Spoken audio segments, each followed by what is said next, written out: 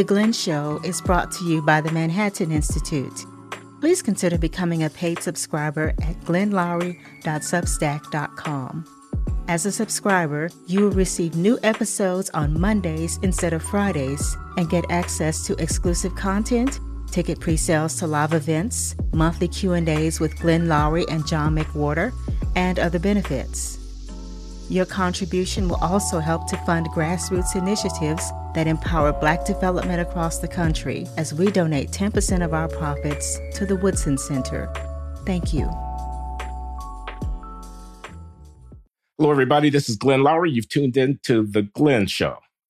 I'm a professor at Brown University and a senior fellow at the Manhattan Institute in New York City, which sponsors The Glenn Show. And my special guest this week is Sabrina Salvati, who is an influencer and podcaster, an editorialist, and online activist on the left, a host of the Sabby Sabs podcast and co-host of the Revolutionary Blackout Network. And thank you, Sabby, for joining us today.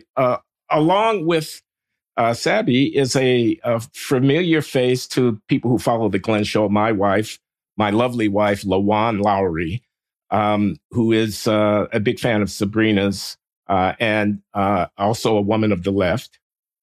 So it's 2 against 1 in this conversation, but I'm okay with that. It's 2 wonderful women against 1 awestruck guy. So thanks, Sabby. Thanks, LaJuan.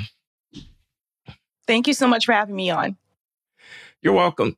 So I was just asking you, and you were explaining how long you've been doing your wonderful program, which a lot of people are watching. I mean, you have many tens of thousands of subscribers at YouTube. And I saw your interview with Cornel West, the presidential candidate, and he told you and us that he and his wife watch you religiously in the evenings when you do your broadcasts and whatnot.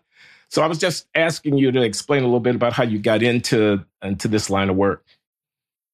Well, there was a little event called Force the Vote Town Hall, popular push there on the left, where there were podcasters and activists that were asking members of the squad in Congress to force the vote against Nancy Pelosi for Medicare for All. So I was heavily tuned into left independent media. I was watching the Force the Vote town hall, and I was completely shocked that they weren't willing to force the vote against Nancy Pelosi, particularly because this comes straight from the DSA handbook. So some of the squad members are members of the DSA. After Force the Vote... That's the Democratic Socialists of America. Yeah. After Force the Vote, there was quite a bit of frustration, I think, on the left. There were those of us that said, even though we knew that it wasn't going to pass, Medicare for All wouldn't pass, that wasn't the point of the strategy. So there was a lot of rift about whether it was the right strategy or not. And I just found myself just very flustered. And so I did vent a lot, particularly on Facebook.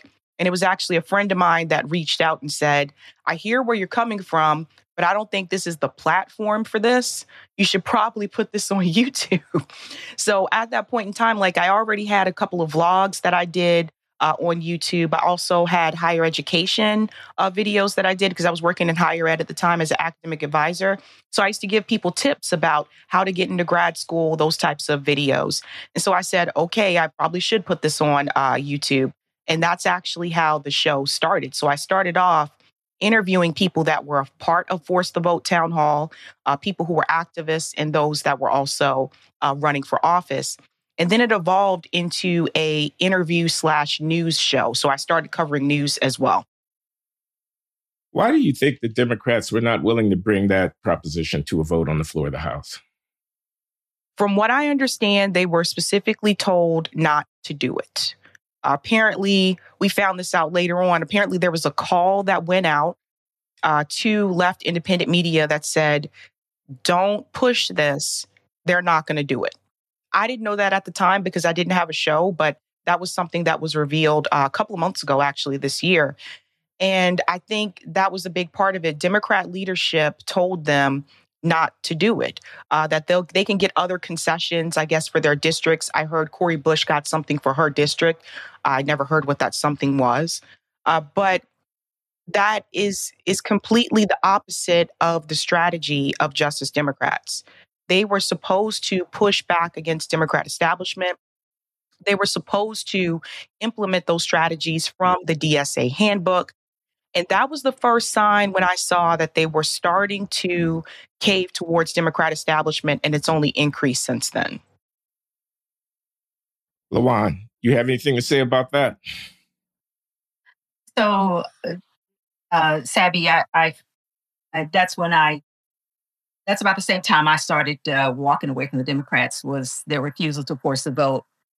And I'd had enough of the Young Turks and their position on force the vote, because I watched them. They're the ones who helped me get into left politics as well. And I just became very disappointed, because I really thought that AOC and the squad, the fraud squad, was going to actually do something, and it did nothing. And that was, I'm glad that people like you and Jimmy Dore and were vocal in your positions on force the vote. It was very helpful to me as to why I needed to walk away from the Democrats.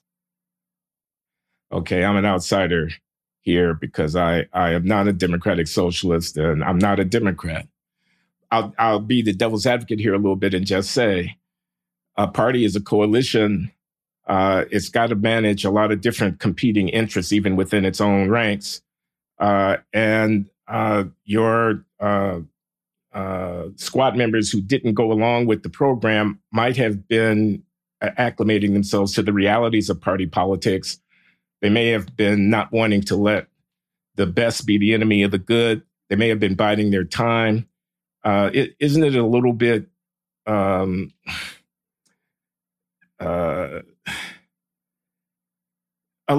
much to expect in a big tent party that the left-wing members are going to throw themselves on their swords every time they run up against the practical calculations of the centrists? I mean, doesn't that coalition require a certain amount of compromise? And what do you guys actually want if you want to actually have some influence over the legislation that gets enacted into law in the Congress? I would say that was their assignment. Their assignment was to go in and to disrupt. Actually, the way it was described at the time was we're going to have a hostile takeover of the Democratic Party. That's how Justice Democrats was promoted. And in the beginning, some of them did do those things. When Trump was in office in the White House, that was actually when AOC won. Also, Rashida Tlaib, Ayanna Pressley, and Ilhan Omar. When AOC first came to Congress, she was protesting outside Nancy Pelosi's office, right? They were very vocal when they first came into Congress. But it was after Trump lost and Biden won, that was when I started to see a shift. And I said, they're not going to push back against the Democratic Party. It's not even just force the vote. It's the way they voted on legislation. Democratic socialists are not supposed to be pro-war. They're not supposed to vote for legislation for war escalation. They voted to send the billions of dollars to Ukraine. Voting for the Iron Dome or voting present in reference to the Iron Dome. Then they became scabs, preventing the railroad workers from going on strike. These are completely against the principles of DSA. So I think that that's where a lot of the frustration comes from on the left, is like they knew what their assignment was. They knew the task at hand. I think when they first assumed office in Congress, it was easier for them to push back because Donald Trump was the president. So it's easy to appear to be left when the president in the White House is a Republican. But when the president in the White House is a Democrat, that was when we started to see the shift. They don't even want to push back against Joe Biden. You know, the way that AOC quickly came out on Pod Save America and said she was endorsing Joe Biden, it goes against everything that they said that they would stand for. You know, you said that you would fight for Medicare for all. Why are you supporting the candidate that's against Medicare for all when there are candidates in the race that are for Medicare for all? So it's just, there's this big shift. I think they've turned into careerists. They want to protect their political career. That's really sad. Cori Bush, for example, was a huge disappointment because she comes from the activist space. So I figured out of all of them, she would really be the one to push the hardest. Then we hear rumblings from DC. Cori Bush isn't even allowed to talk about defund the police anymore. Her office apparently isn't allowed to speak to people. This, this type of bully mentality in partisan politics, it's terrible, and it really has to go. So I think the answer is to get away from this duopoly altogether. So I've been pushing and advocating for people to support independent and third party candidates. We know it's a far stretch. We know there's ballot access issues, but I will say the Green Party and the Libertarian Party have good ballot access. I think Libertarian Party has access in all 50 states. So I think that we have to change people's way of thinking and get people out of this two-party system and show them that there's other things that you can do. You can vote for other people. And I don't think there's anything wrong with that. And I reject the spoiler effect. I reject Cornel West is going to get Trump, or like they said, Jill Stein is the reason Hillary Clinton lost. I think Hillary Clinton lost because she ran a terrible campaign. She didn't appeal to poor and working class people. And I just think she's very elitist. And I think we're running into that again. And I think they know that Joe Biden is not doing a great job, but they're running cover for him in reference to the economy, which I've continued to debunk. But to see these progressive members just constantly defend Joe Biden, it's a real disappointment. Now, LaJuan and I watched the encounter, could put it capital T, capital E, between Jimmy Dore and Cornel West. And we also watched your coverage of the encounter. What the heck was going on there? It seemed to me like it was not exactly what was on the surface. Like there was something deeper kind of going on there. For people who may not have caught this, Jimmy Dore, the comedian and a podcaster and a notable public commentator from the left, took Cornel West to task because whereas Cornel West was quick to say that Donald Trump was a fascist, he pulled his punches when it came to talking about Joe Biden. Milquetoast neoliberal is as far as he would go. And Jimmy Dore was saying, man, what's up with that? You gotta call him like you see him. Biden is as much a fascist as Trump. And as a person who is not on the left, when I saw this, I said, this is a circular firing squad here.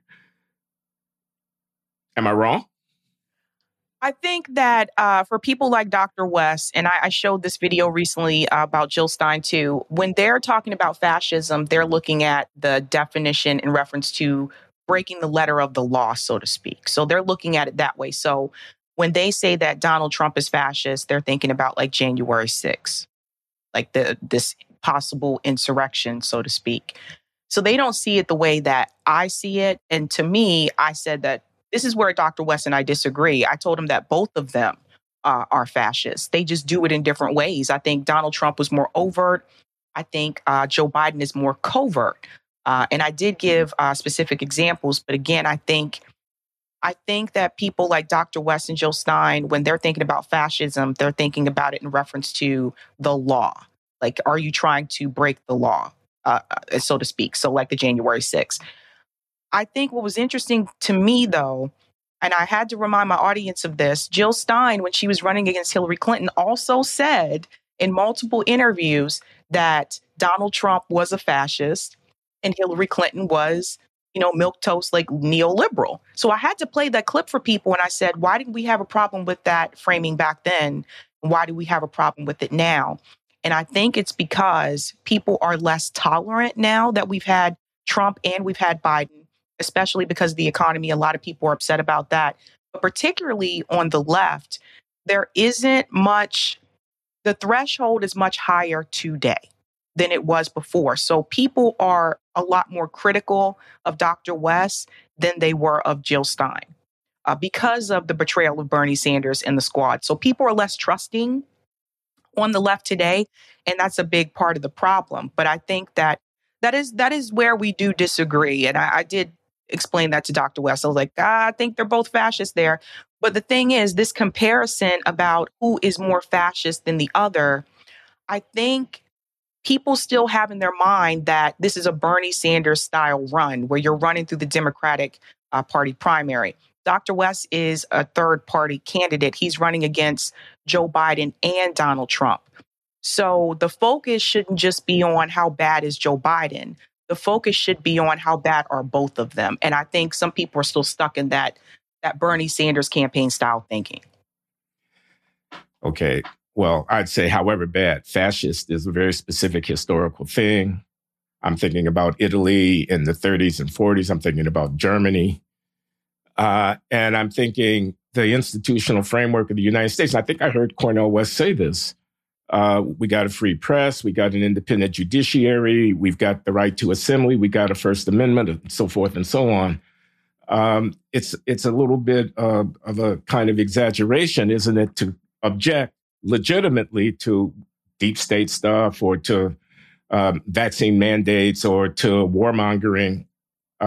A little bit of an exaggeration, isn't it, to liken that to fascism? It's a little bit like calling Bernie Sanders in 2016, oh, he's a Marxist, and we can't have a Marxist as our president. It's a pejorative. Where am I wrong? I think forcing people to take the jab against their will, I think that is an element of fascism, in my opinion. So I live in Massachusetts. My state was locked down. And for those that lived in the states that were not locked down, like my parents live in South Carolina, they were just as free as could be. So going to visit them it felt like going to a different country because they didn't have all the restrictions we had here in Massachusetts. That was a very, very challenging time. And then on top of that, my employer and other people's employers, it was required that you had to get the jab in order to keep your job. That to me felt like an element of fascism. So there's those types of things. If you want to look back into Joe Biden's background and we talk about Joe Biden's political record, we talk about the crime bills, all those types of things, I think it's on both sides. But I think that when it comes to Dr. West, the comment that you made about free press, I would question, do we really have free press? A lot of people I know are being censored. They're being deplatformed. The gray zone has had multiple attacks. I know people that have been removed from PayPal, Venmo, Substack, Patreon. I don't know. I don't even know if we really do have free press anymore. And you can look at people like Julian Assange. It's like there's all these limitations in reference to what you can say. Even if we look at the Twitter files, so to speak, that revealed a lot of suppression. And it's one thing to suppress, but it's another thing to purposely deplatform people. Lee Camp just went through a whole list of issues that he had to deal with in reference to his content and how many times he's been deplatformed. So I don't even know if we really have free press today. I think we have a free narrative. And I think that narrative comes from the State Department. Okay. Here's what I heard. I'm sorry, LaJuan, did you want to comment? I noticed that Garland Nixon had also been deplatformed or received a couple of strikes against his channel as well.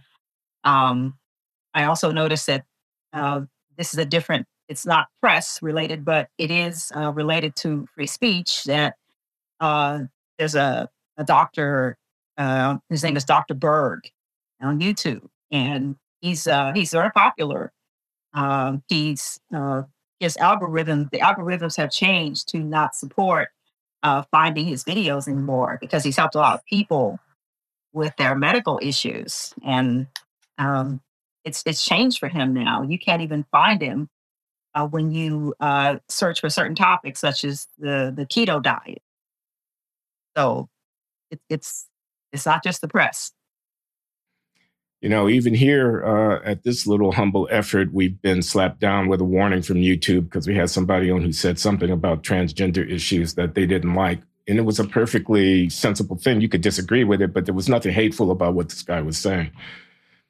I saw another issue in the encounter between Jimmy Dore and Cornel West that I want to try to underscore and get your reaction, Sabrina, which was identity politics will kill the left. That's what I heard Jimmy Dore saying. I heard him saying race, class, race, class. We should be with class. That's what I heard Jimmy Dore saying. And I heard Cornell saying, I'm a Black man. I have a legacy. I have a tradition.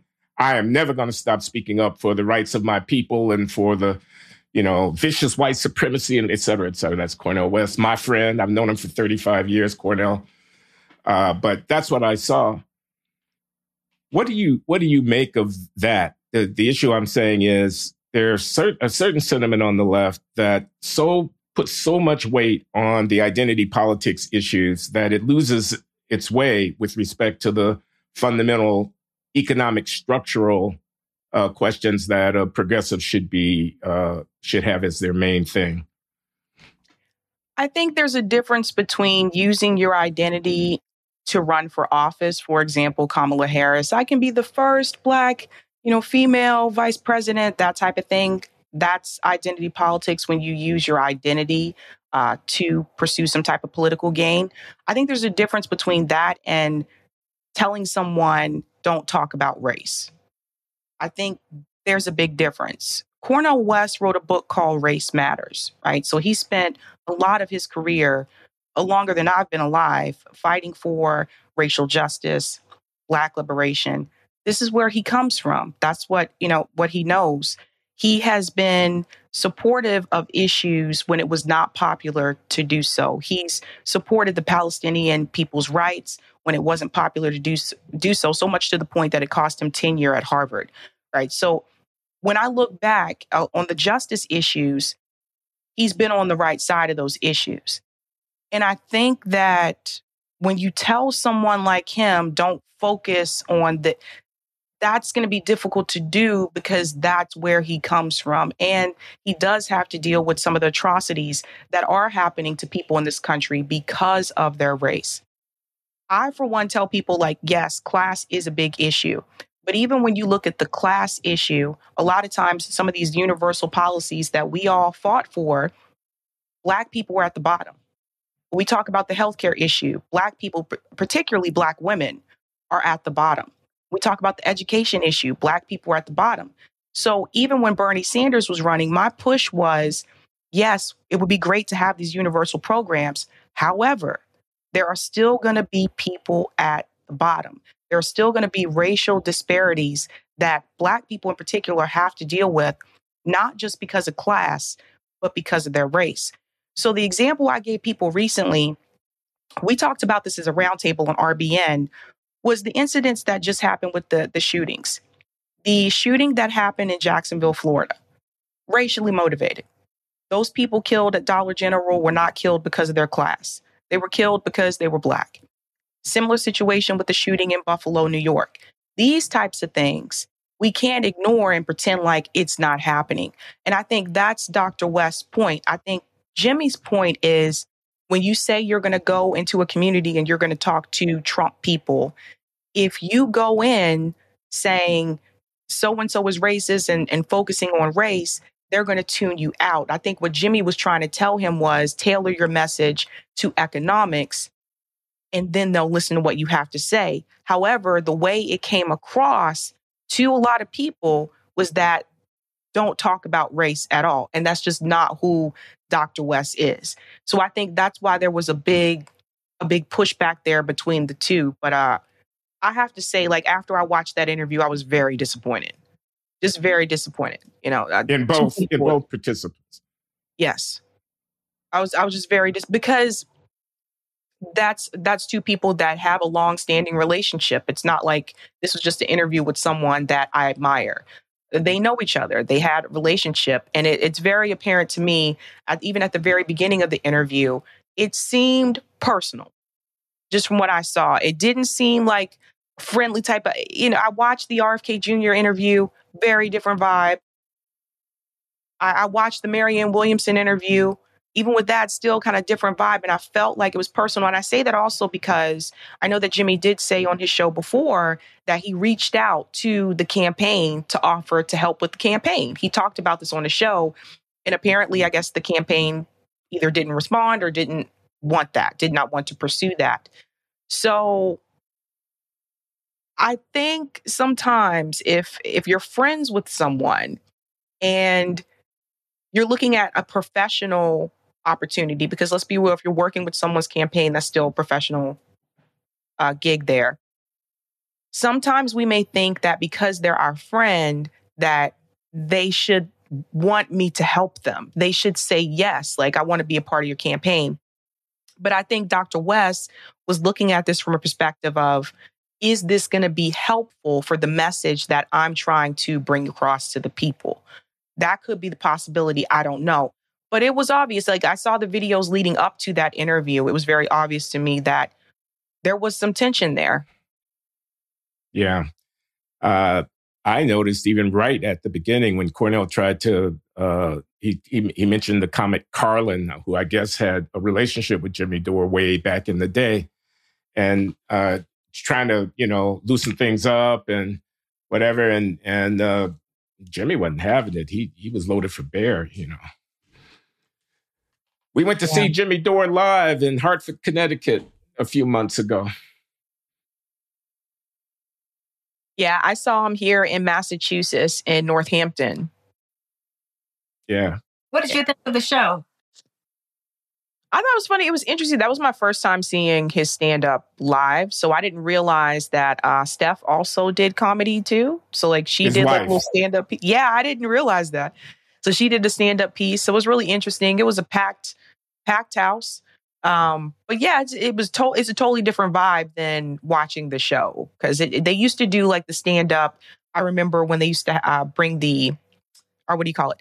They used to have the projector and they would actually put up news segments. I remember seeing videos of that on YouTube, but this was just strictly stand-up. So it was pretty interesting. Oh. There was a free Julian Assange demonstration that spontaneously erupted outside of the comedy club in Hartford, in which my wife was happily participating. So. Yes, free Julian Assange. Yes. Yeah, that is awesome. I saw that Chris Smalls actually just met with Julian Assange's father. I got a chance to meet his father and his brother months ago when they came here to Boston. So yeah, they're great people. Let me ask you a question about Donald Trump. It's not really about Donald Trump. It's about his supporters. He loves the poorly educated, says the former president. And a lot of his enthusiastic support is coming from people who ought to be, shouldn't they, candidates for enrollment in a progressive, left of center, anti-capitalist. These are people, working class people. These are farmers. These are laborers, et cetera. They happen to be white. Many of them are in the South. They vote Republican. What would a progressive movement do? What should it do, or can it do to appeal to such people? Or how is it that this quote unquote fascist Republican has managed to capture their imaginations? Sounds like somebody's asleep at the switch. They're going to have to focus on the economy. That's going to have to be the number one focus, because I was talking about this the other day. The inflation rate has increased again. And Ro Khanna's doing a lot of interviews. He's on this press tour and he's telling people the economy is great. Joe Biden's doing a great job. He's done many things, but they're not telling people that the inflation rate has increased again. The child poverty rate has doubled. They're leaving that out as well. They're just talking about the infrastructure bill. The infrastructure bill is not putting money into people's pockets. It's not putting food on the table. Gas prices are still high for people. The grocery store prices have continued to increase. It seems like weekly for me. But you have to talk about those economic conditions and needs that people are dealing with today. So I think if someone went in with that message and said, I understand the economy is terrible, inflation's high, you're living paycheck to paycheck, they're going to have to focus on the economy. I've noticed with the Republican candidates so far, I see why Donald Trump has the lead that he has. Because even with Ron DeSantis, when he started out his campaign, he was focusing on, we're not going to deal with this and woke that. I'm like, the economy is bad. You should probably focus on that. Vivek, I don't know what's happening with Vivek. Vivek has dropped significantly in the polls. He seems to be kind of all over the place. He's like Donald Trump light or something like that. I think they need to focus on those core economic issues, and I feel like they're not doing that. And I think that's why, part of the reason why Trump has the lead that he has. Also, I think a lot of these indictments actually increased Donald Trump's support, which I predicted that would happen. People would see him as a martyr and they would say, oh, no, they're trying to get him. And his support would increase. But I don't see anyone else winning this race except for Donald Trump. You mean not the Republican nomination? You mean the full thing? The Republican nomination. I don't see anyone winning that for him. I think that's pretty clear. Was it at your show that I saw a clip of some African Americans who were saying about Donald Trump, he's a nigger. You go through Fulton County Jail, you go through the lockup, man, you a brother as far as I'm concerned. And there was one guy that had N-word for Trump, on his placard, Yep. That's pretty interesting. This is something I think the Democratic Party is falling asleep at the wheel with this. If you do talk to more like working class Black people, poor Black people, some of them are starting to change their mind and support Donald Trump, not just because of the indictments, but that combined with the economy. So there's a big, I really do feel, and I've been saying this before, the Democratic Party, I think, has taken the Black vote for granted. And I think it's only a matter of time before they start to see that they don't have the Black vote anymore. I really think that's only. But the thing is, I think the Democratic Party they're trying to get to the point where they can rely on the Latino vote. I really think that's what they're trying to do because they see that they are losing support among Black voters. But the amount, 20% of African Americans said they support Donald Trump now. Compared to 2020, that's crazy. I have a younger cousin, and he's a truck driver, and this was last year, and he said, "I'm no longer happy with the Democrats. I'm voting for Trump," and I figured that was probably going to be a trend, and this is what's occurring now. I was really surprised to hear that. I certainly was not attempting to convince him to vote Democrat. And I said, well, I don't think you should vote for Trump either, but it's your prerogative. And he said, hey, I'm tired of the promises that I've heard from the Democrats, and I'm tired of them taking me for granted. Particularly Black men. Yes. Because when people ask, well, why are Black women, not leaving the Democratic Party the same way that Black men are, I think it has to deal with women's rights, right? So the abortion issue, that's a big part of it. But particularly Black men are leaving the Democratic Party. It's really important to get life insurance. If you have a family like I do, you know how much your loved ones depend upon you. In a worst case scenario, you wouldn't want to have to worry about them having enough money.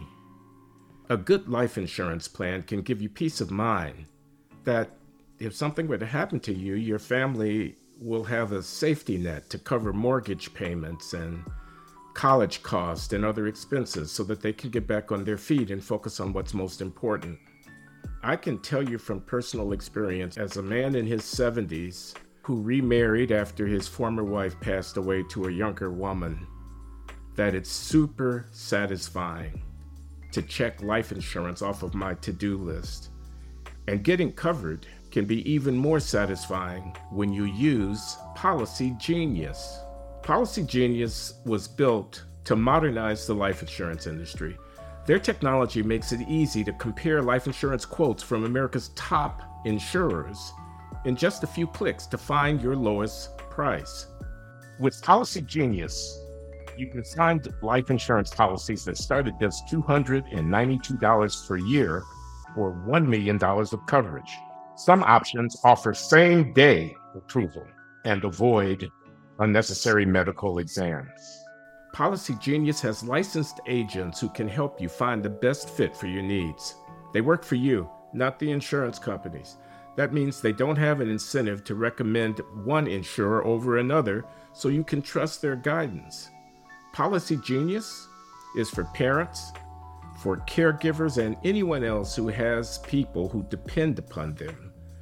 They simplify the process of getting life insurance so that you can protect the people you love. No wonder they have thousands of 5-star reviews on Google and Trustpilot.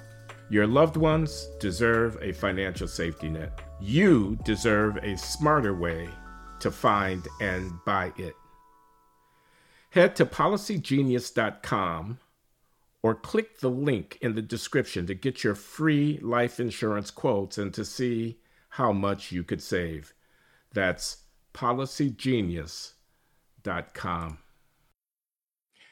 Okay, let's talk about the economy a little bit more. And I'm going to try to be provocative here. If I'm for the working man, I'm against climate alarmism because these people basically want to shut down the industrial economy. And that is the lifeline for a lot of working people. If I'm for the guys at the bottom, the men and women at the bottom of the economic hierarchy, I don't want an open border where people are just walking across willy-nilly without restraint, because at the end of the day, they're going to end up competing for the same jobs that other people are trying to get, and they're going to end up putting downward pressure on wages. A $25 an hour minimum wage and an open border just don't compute. What's wrong with what I just said? I would say in reference to the climate issue, those industrialized jobs are going to have to transition over to a different style. Like, for example, this was something that Obama, he did talk about this during his presidency. There were some changes in reference to those jobs, but not in the way that it should have been. If we need to move away from coal, we have to move towards other options there, like solar options or wind options. And I think that people should not rule out nuclear. I know it can be somewhat controversial, but at the same time, like, how much sun and solar power can we really rely on? I think people should not rule out that as well. But eventually it's going to get to a point where we're going to have to transition away from those jobs. That being said, though, for the people who are very passionate about climate, the military-industrial complex is the biggest issue. It's the largest single most polluter of the world. So if you are a climate activist, I would also argue you should be an anti-war activist. And I've said this to some of my friends that are passionate about the climate. Why aren't you out there protesting against these wars? We have to talk about the methane gases that are released. We have to talk about the CO2 that's released. We also have to talk about how people in these countries are poisoned years later, even after these wars are done, because of the chemicals that have been distributed during those wars. So I think all these things are important, but to your point, the number one issue that you should be focusing on as a climate activist is the military-industrial complex. In reference to the border issue, I think one thing that is left out often, and I've seen this as well, we have to talk about like people in reference to immigration. A lot of times the focus is on people crossing the border, but we have to ask, why are they coming here? And the reason why they're coming here is because of the destruction in their own countries, which we can contribute to the United States military. The United States government has caused a lot of this destruction in those countries. That's why they're leaving and coming here. So that's number one. Number two, we cannot forget about people who come into this country legally, but overstay their visas. And that's a big one. And this is the part, like when I tell people, a lot of people come here, not necessarily on foot, but on planes. And they come here legally, but they overstay their visas. So there's a lot of that happens as well. I think that until you fix the amount of imperialism, the amount of U.S. catastrophe in those countries, in countries like Haiti, in the global South, I think it's going to be hard for those people to turn away. You have to fix the destruction that the United States government has done to people in those countries that is pushing those people out of their countries. Yeah, I don't agree with that. I don't agree with the stuff about climate either. And let me try to say why very succinctly, and I invite rebuttal. Automobiles must be generating more CO2 in their exhaust than whatever the military is doing. I don't know exactly what the military is doing. I know we probably blew up the U.S. probably blew up that Nord Stream pipeline, which released a lot of gas into the atmosphere and so forth. But automobiles, okay, burning fossil fuels to generate electricity, you say nuclear, that's a good thing. But those things just quantitatively have got to be massively more significant than whatever the military is doing. So it seems to me, I invite your rebuttal. On the thing about the U.S. foreign policy being in the hemisphere being a source for migrants, let me grant the point. I don't want to argue the point about what did the U.S. do in Chile, Venezuela, Cuba, Central America, whatever. What I want to say is apples and oranges. Even if I grant that the U.S. is responsible for disruption in those countries, doesn't answer the question that I have to let people walk across the border without authorization. Those are two separate things altogether. Or are you saying we got it coming, chicken's coming home to roost, we deserve the inundation because our hands are dirty with respect to meddling in regional politics? So I offer that. I think we deserve it. Let's use a country like Haiti, for example. A lot of people don't know this. A lot of people talk about the earthquakes in Haiti, but let's go further back. Let's go back to Woodrow Wilson's presidency. Woodrow Wilson intervened in Haiti. He brought in the U.S. Marines to occupy Haiti, not just militarily, but also financially. The U.S. government took over their businesses, seized their businesses, and also seized their banks. The U.S. government had no reason to do that. This is just what we do. We go into other countries, we take over, we take their resources, and we try to destroy these countries. And then we put our hands up in the air and say, oh, I don't know why they're coming here. We know exactly why they're coming here. So I do feel like we kind of had it coming, in reference to the climate issue where you were talking about the automobiles, the military industrial complex, the tanks that the military use, the exhaust, the emissions that come from those tanks, it burns more gas at a faster rate. It is more powerful to the environment than your typical automobile. So when I say the military industrial complex, it's not just the bombs, it's not just war, it's also the vehicles that are used by the military industrial complex. So those tanks, those vehicles emit more emissions into the environment than your average car. So I think these are things that the people need to look up the data and actually see, is that the military industrial complex is a big problem. And until we stop that, and we want to go further to transportation, planes emit a lot of emissions as well. So there's a lot of factors here. I understand what you're saying about like the climate catastrophe. There is a push more for it. CNN was actually caught on camera by undercover investigator where they said that they were going to start pushing the whole climate issue. So I understand where you're coming from. I think some of it can be exaggerated, but I do think if you look at the data, like if you look for NASA on NASA's site, if you look at the data, yes, the ocean, it is getting warmer. And we have to pay attention to those things. So there are like climate issues. There are things that are happening. Naturally, that was just going to happen. But I think that the military industrial complex actually escalated those things. Okay. Baby, do you want to add anything to that? Well, I'd like to say that I think that I can't say on which side I fall regarding the climate issue, and I definitely know that there are a lot more emissions from those tanks and from airplanes, private planes as well, and even large agricultural farms. I know that there's a lot of blame on cows, for example, and methane emission. I shouldn't laugh. It's a serious issue, but cows?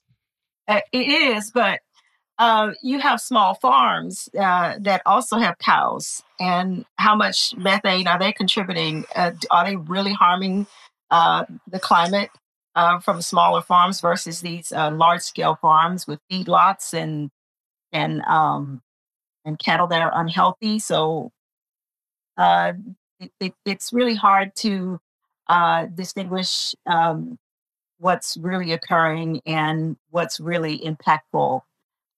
So I do respect the fact that we do have to look at the military-industrial complex with regard to emissions as well. Okay. The reason I move forward in my chair is that I was going to bring up the great debate about capitalism versus socialism that I had with Professor Richard Wolff, noted Marxist economist. He's a very proud Marxist economist. I am not a Marxist economist. I'm a neoliberal economist. And we sat in the studio in New York City, and my lovely wife, LaJuan Loury, moderated this debate. And I'm going to stick my neck out here and ask her who she think won the debate. Oh, gosh, you had to ask that, didn't you? I'm just trying to provoke Sabrina to expound on the relative merits. No, you can go ahead and say what you really think. I can take it. Well, I don't like to, first of all, with regard to debates, I don't like to say who won. Okay. I like to look at each side's points and who provided stronger points. But as far as winning, no, I think that Professor Wolff provided some strong points, and so did you. I didn't necessarily agree with either one of you regarding the Fed, but it was still a good debate. You both felt that the Fed was necessary, and I'm with Ron Paul. I don't think it is. She's with Ron Paul. Defund the Federal Reserve Bank of the United States of America. Okay, here's, Sabrina, is my argument in very, very brief. World War II ends. The Soviet Union occupies the east of Germany. The Western powers occupy the west of Germany. Fast forward 30 or 40 years, look at the economies of those two countries. The ones that were governed by socialism floundered. The ones that were in the embrace of capitalism prospered. Likewise, fast forward to 1949, 1950, 51, the conflict on the Korean Peninsula. The Chinese occupy in the north, the communist north, the 38th parallel, the democratic capitalist south. Fast forward another 30 or 40 years and look at what you see. You see a prospering society south of that parallel, and you see devastation north of that parallel. Centralized control over resources, the political allocation of economic resources doesn't lead to prosperity, it leads to poverty. And I'll stop, but just one more thing. China is a so-called communist country with a capitalist economy, and that's why they're growing rich. India, with 2 billion people, is fast joining the forefront of nations in terms of economic influence and impact. And that's because they were allowing markets and private property and free enterprise and profit seeking to drive their economic development. The jury is in. Socialism doesn't work. How is capitalism working out for people in the United States? And when you say prospered, who prospered? Which people? Everybody? See, I think this is the thing. When I talk about socialism, I'm talking about people owning the means of production. And I think there's a lot of talk right now about the unions. We were just talking about the UAW possible strike, whatever that turned out to be, strike there. And I continue to tell my audience, this is why we can't just stop at unions, because the union managers have been known to turn on the union members, to sell them out. They will escalate and say that we're going to have a strike. And then last minute, they'll just sell out the members and say, no, we just went ahead and took the deal. A lot of times the members don't have a voice at the bargaining table. And this is why I always bring it back to worker co-ops, because I think it's important. When you look at worker co-ops, the workers, they own a piece of the company. Most Americans today don't own anything. And not even just the companies, but they don't own a home. They don't own a car. Most of the people just don't own anything. So ownership has become a big problem in this country. And I think part of that has to do with, I'm going to go back to the '08 housing crisis. I still think it took us a long time to even level out after the '08 housing crisis. I think people were still struggling with that. And now here we go again. We're in another housing bubble where the housing prices again are ridiculous, especially here in Massachusetts. I'll use locally, for example. When we bought this house, that was during the pandemic when the interest rates decreased. They were dramatically low. We said, well, better do it now. If we would have waited till the next year, we would have not been able to buy a house. That's how significantly the housing prices have increased. You have companies like BlackRock who buy up single family homes, they renovate them, and they increase the price. And this is why a lot of young people graduating from college today can't afford to buy a home, because you have these other companies that have come in. We have to find a way to remove these businesses from housing. We have to prevent them from owning this type of private equity, because this is not going to end. And a lot of people are going to run into this issue where they're going to become forever renters. So who is capitalism working out for? Because the average person, the average working class person, especially if you're poor, a lot of people forget about poor people, but the average working class person, they're not going to own anything. They're not going to be able to come up with enough money for a down payment on a home, especially today. Kids are graduating college with bachelor's degrees, master's degrees, PhDs, and they still can't put a down payment on a home. So when is this going to end? So what I always say it is, when you are working for an employer, when it's not a part of a worker co-op, you are really, you're at their behest in a way. They can lay you off anytime they want to. Even when you talk about benefits, all of these jobs that Joe Biden says he created, how many of these jobs are temp positions, contract positions? Are these full-time jobs with benefits? Because from what I've heard from people, a lot of these jobs don't even have full benefits. So who was capitalism really working out for? Because what I see is a lot of people who are at the very top that are making a lot of money, a lot of these CEOs and these millionaires and billionaires, they got there because they're exploiting people at the bottom. So the people who are making that $15 an hour, the $19 an hour cap that UAW talked about at Jeep. So this is a problem. There are too many people in this country in particular that are struggling. When we talk about internationally, we can also talk about exploitation internationally. One of the things that was brought to my attention a couple months ago, when you look at some of these countries like a Denmark, so to speak, and they say that we have these universal programs, we have all this stuff for the people. A lot of times what people don't realize, even though people in that country may not be exploited, they're exploiting people in the global south. They're getting those products and goods from the global south. So the exploitation is still happening. So who does capitalism actually work out for? The hundreds of millions of peasants in rural China who have migrated to small towns and to bigger towns and are working in factories and are living much, much better than they would have been living if they'd stayed on the land. Likewise, the hundreds of millions in South Asia who are part of this burgeoning Indian dynamic economy that is changing the face of their country and ultimately of the world. Compared to what? I grant you there's inequality under capitalism. It's better to be rich than to be poor. There's not any question about that. And I grant you that there's exploitation. I agree that there is exploitation. But compared to what? You want to collectivize the allocation of housing? You want to make that into a political football? I'm skeptical that it's going to work out. Well, but capitalism in these other countries at the expense of Americans. What about the jobs that were lost here that went to China or to India?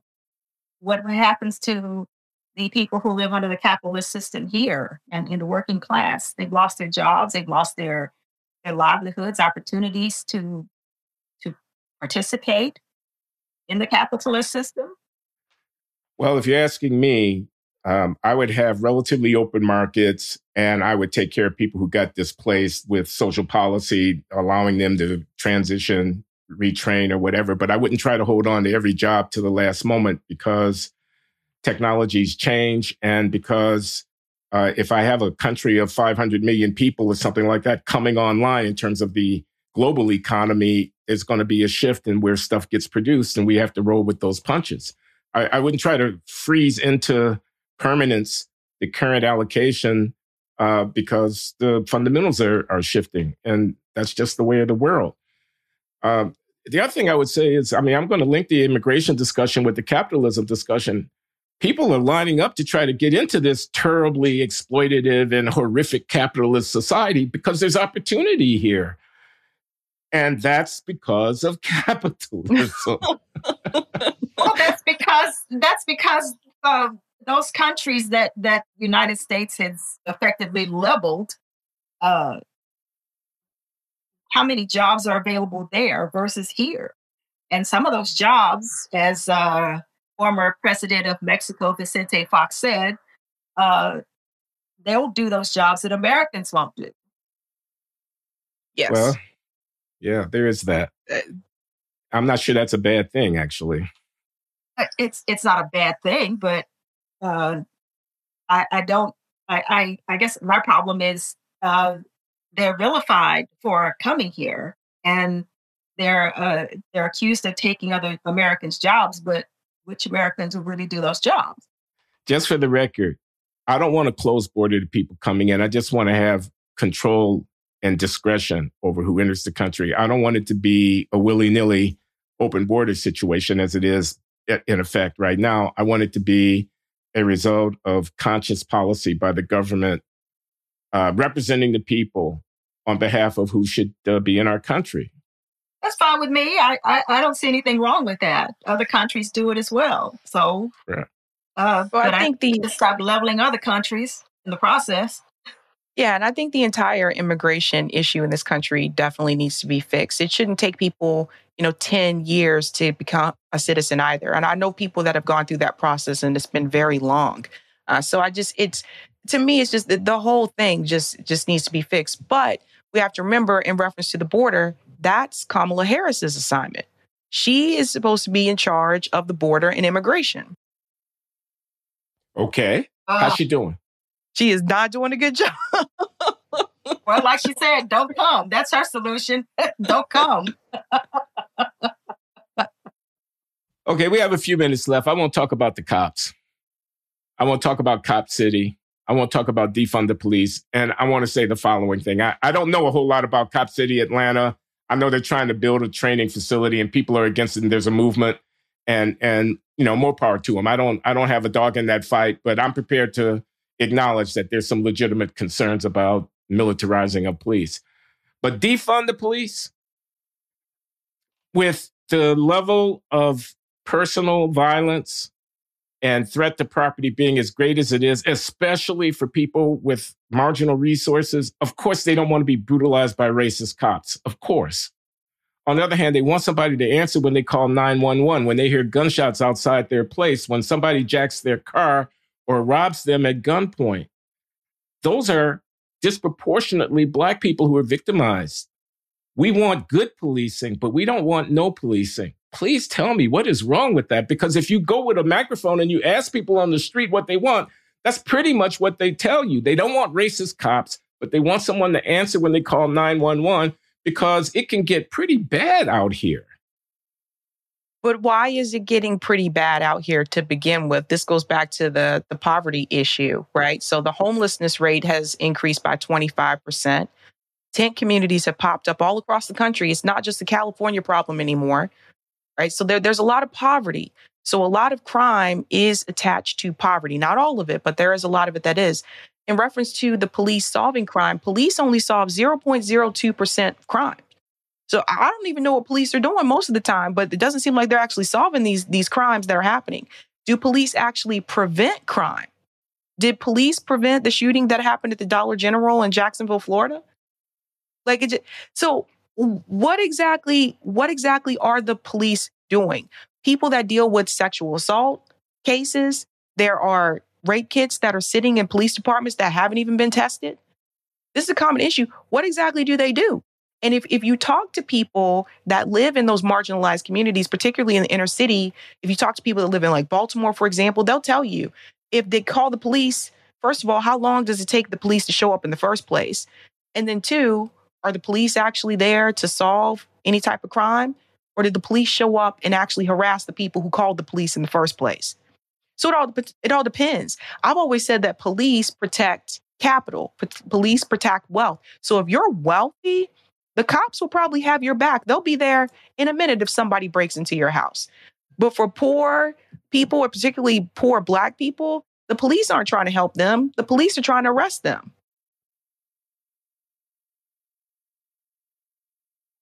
Okay. I'm going to have to answer that. The issue is not, do the police prevent crimes that are happening? The issue is, how many more crimes would be happening if there weren't any police? I think policing does prevent crime, but it doesn't prevent the crime that has actually happened. They are coming after the fact to investigate or whatever. But the fact that someone will be coming to investigate deters others from taking actions that are harmful, but that they know will get them into trouble. A world without policing is the world that I want to imagine. No police. Everybody knows there's no police. There's more weapons on the street. There's more interpersonal violence. There's less security of property. It's a wild kingdom. It is going to invite vigilantism. It's going to be every person for himself. I don't know where you are on the Second Amendment, but a world without police is a world where the Second Amendment is going to get exploited heavily by people because it'll be on them to protect themselves, and so forth and so on. I don't know why that's a world that we should welcome. Better policing, not no policing. Well, Anyway. I think the entire tree is rotten. And you have to pull up the tree by the root. You can't just remove a couple of branches, which is what reform is. Removing a couple of branches and hoping that the tree will improve. We've had like police reform. They've implemented body cams. Police officers just turned the body cameras off. So I think the entire system needs to be torn down and rebuilt into something else. So, for example, traffic stops. I do not think police officers should make traffic stops. You can actually have someone else do that. Mental health crisis issues. Police officers should not go to those. They don't know how to deal with someone that is mentally ill. They're not trained to do that. But there are social workers that are trained to deal with people that have mental illness. So there are other areas and aspects in reference to some of these crimes that do happen where there are other people that are more trained to do that instead of the police. But again, when we talk about a lot of these crimes that happen, are they really solving these crimes? And I think I get what you're saying. Like, you feel that crime will escalate if people know there's a world without any police. Right. I understand where you're coming from with that. But again, I want to know why they're not solving some of these crimes. A lot of them, most of them are not solved. Okay. I'm going to broach another issue. The war in Ukraine.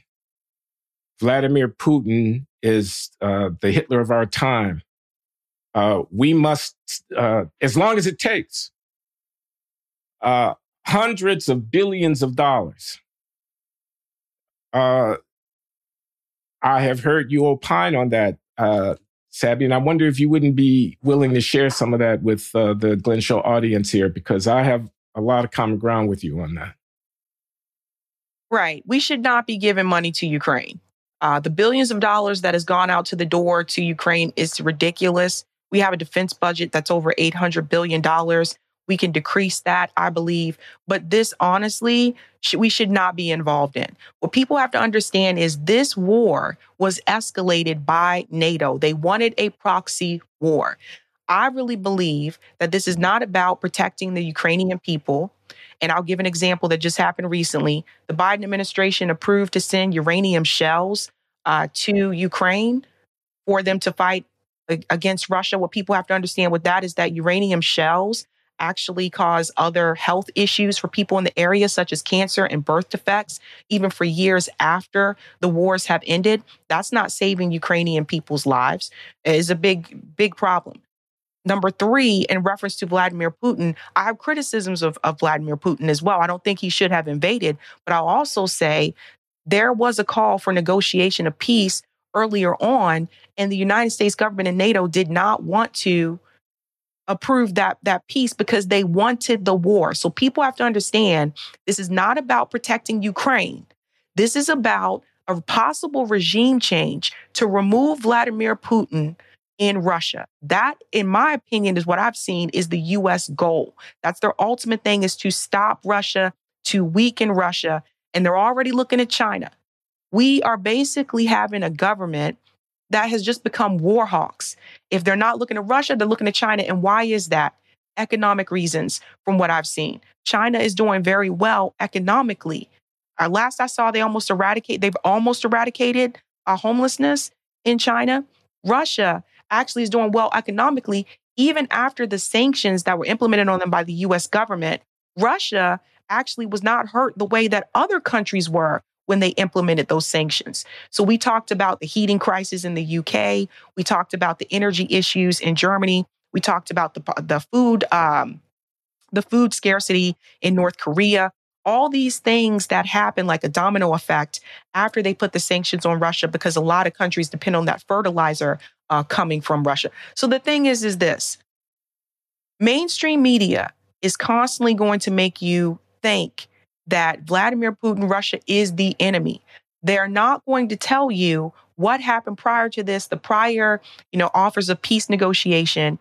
They're going to make it seem like the US is in this fight, NATO's in this fight to help people in Ukraine, and that Ukraine are the good guys and that we have to stay in it for as long as it takes. And if you believe that, I want you to know that you are possibly looking at another Afghanistan, another 20-year conflict. And the American people need to start pushing back on these types of escalations and these proxy wars. Thank you. I am not going to try to rebut that because I don't want to. What I do want is to give my lovely wife, LaJuan, an opportunity, if she chooses, to offer some final words before we close out. Sabby, I'd just like to say to you that you and my husband have a few things in common, and the most common phrase I've heard from the both of you is "nobody's coming to save us." He would say that a lot when we were arguing about certain issues, and that would make me angry. And then I started realizing that nobody's coming to save us. And then when you said it, I said, well, she's made it clear that no one's coming to save us. So I do agree with both of you. Thank you. I also want to ask you, I watched your assessment of the Bree and Kyle and Crystal debate. And I have to agree with you. I was pulling my hair out listening to both Kyle and Crystal when they used to be so much more progressive just a few years ago. And to see how Kyle disrespected Brianna so much. How do you deal with that when if you're disrespected by a guest? It's tricky because I have to keep my cool, because if I don't keep my cool, then people, the trolls come out online and people will say, oh, she's this angry woman. And then you get the angry Black woman trope, that happened to Bree when she debated Sam Cedar about force the vote.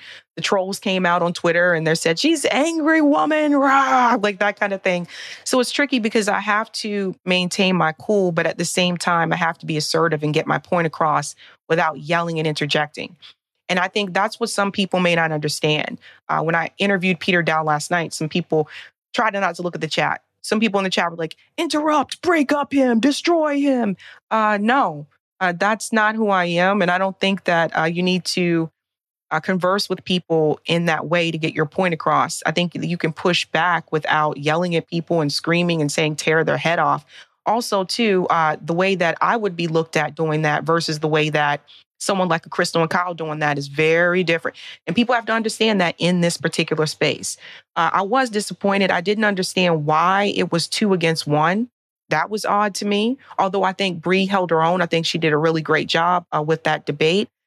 But let me tell people that Bree is Brianna Joy Gray, the African-American woman podcaster and commentator of some note. Anyway, go ahead. I didn't mean to interrupt you. Yeah, just the lack of disrespect. It just came across as really disrespectful for me. The constant interruptions and just wanting to be heard. But the reality is, I think a lot of us that watch left independent media for a long time, we see the writing on the wall. After Trump lost and Joe Biden won, some of these channels that did really well during the Bernie campaigns, started asking like, what am I going to do now? Like, where's this money going to come from? And some of them have started to pivot towards, supporting these establishment Democrats they told us to fight back against. They've done the same thing that the squad has done. They're just following the money. And I think money changed them. Be honest. I concur. Okay, I think that's an appropriate final word. This has been a special edition of The Glenn Show. My wife has joined us for the first time, and that's an exciting development. More to come. And our special guest has been Sabrina Salvati of Sabby Sab's podcast, an African-American woman of high intelligence and eloquence, who is a woman of the left. And I'm happy to have her as a guest on the show. So thanks, Sabby. Thank you so much.